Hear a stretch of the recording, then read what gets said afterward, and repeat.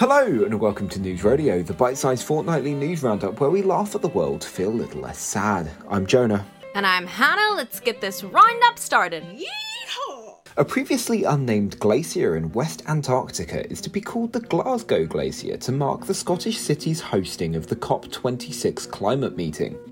Though this is the official reason, we suspect this is due to the cold temperatures being very close to a typical Thursday night in Glasgow. At the COP26 summit, over 40 countries have pledged to quit coal. In the run-up to Christmas, we can only assume they have all promised to be extra nice this year. Kermit the Frog was one of many leaders in attendance at COP26 in Glasgow. He said he hopes every country will try to do better, but he knows it's not easy being green. Moving on from COP, but staying with Muppets, Big Bird is the first Sesame Street character known to have been vaccinated for COVID-19.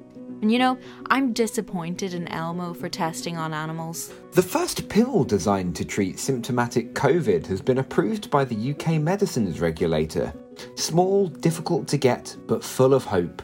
Mr. Stevens, the regulator, was happy to tell us the good news. The dress worn by Amy Winehouse during her final stage performance has sold for more than $243,000 at an auction of items from her estate. It was bought by someone nicknamed Mr. Grey, but with the reports that something darker is afoot, we can only assume it is going back to black. 2 death row inmates in Japan are taking legal action against same-day executions. We knew Amazon's Prime Executions same-day promise would not go down as well as expected.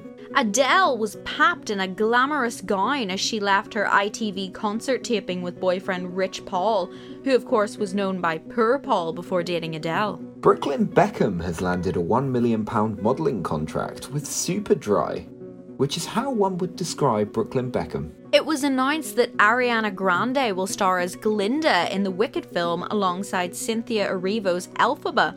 Ariana's audition was actually leaked, and we have this exclusive clip. Thought I'd end up with Elfie, but she wasn't a match. Wrote some songs about Buck, now I listen and laugh. Even almost got married, and for your I'm so thankful. Wish I could say thank you to Dylan Bond, cause he was the GOAT. Almost 45 million people in the UK were targeted by scam text messages or phone calls over the summer, according to the telecoms regulator Ofcom. Wait a second, I'm getting a call. This is Her Majesty's Revenue and Customs, urging you to follow News Rodeo on Twitter, at News Rodeo Pod, at News Rodeo Pod. Well, that doesn't sound like a scam at all, Hannah. I do what they say. Back to Broadway briefly, because upon Broadway's reopening, Andrew Lloyd Webber did a DJ set to celebrate the reopening of Phantom of the Opera. And that's more haunting than the show. A 3-year-old girl has been crowned the 2021 World Puddle Jumping Champion. The title was previously held by the Vicar of Dibley, who decided to step aside this year and let someone else make a splash. IKEA is to raise prices as the disruption to global supply chains is expected to last into next year.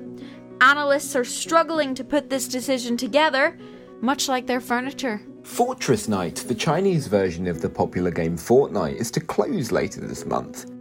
Some say it will be closed next week, while others say it will be just over a fortnight. The Bird of the Year competition was met with controversy after it was won by a bat, which leads us to believe that the judges were as blind as Second-hand car prices are rising at unprecedented rates, the AA has said, as more people consider buying used cars. The question arises as to what is truly driving this price rise, but at those prices, absolutely not me. Sporty Spice, Mel C herself, was competing in Dancing with the Stars, the US version of Strictly, but they sent her home. I just need to say one thing to the American public. Who do you think you are? A man claims to be on a mission to collect one chip from every single Wetherspoons in the UK. He says he coats the chips in Vaseline and wax, which sounds disgusting, but I'm a little salty. Unlike the chips, which taste, I imagine, like Vaseline and wax. That's all from us at News Rodeo. Thank you so much for listening. If you want to suggest a topic for us to talk about next time, you can tweet us at News Rodeo Pod. We'll be back in 3 weeks because I'm off on my hollybobs. Also, if you want to hear us mess up our lines or hear me insult Hannah secretly about her 3-week holiday, you can head over to our Patreon at patreon.com/newsrodeo. Goodbye.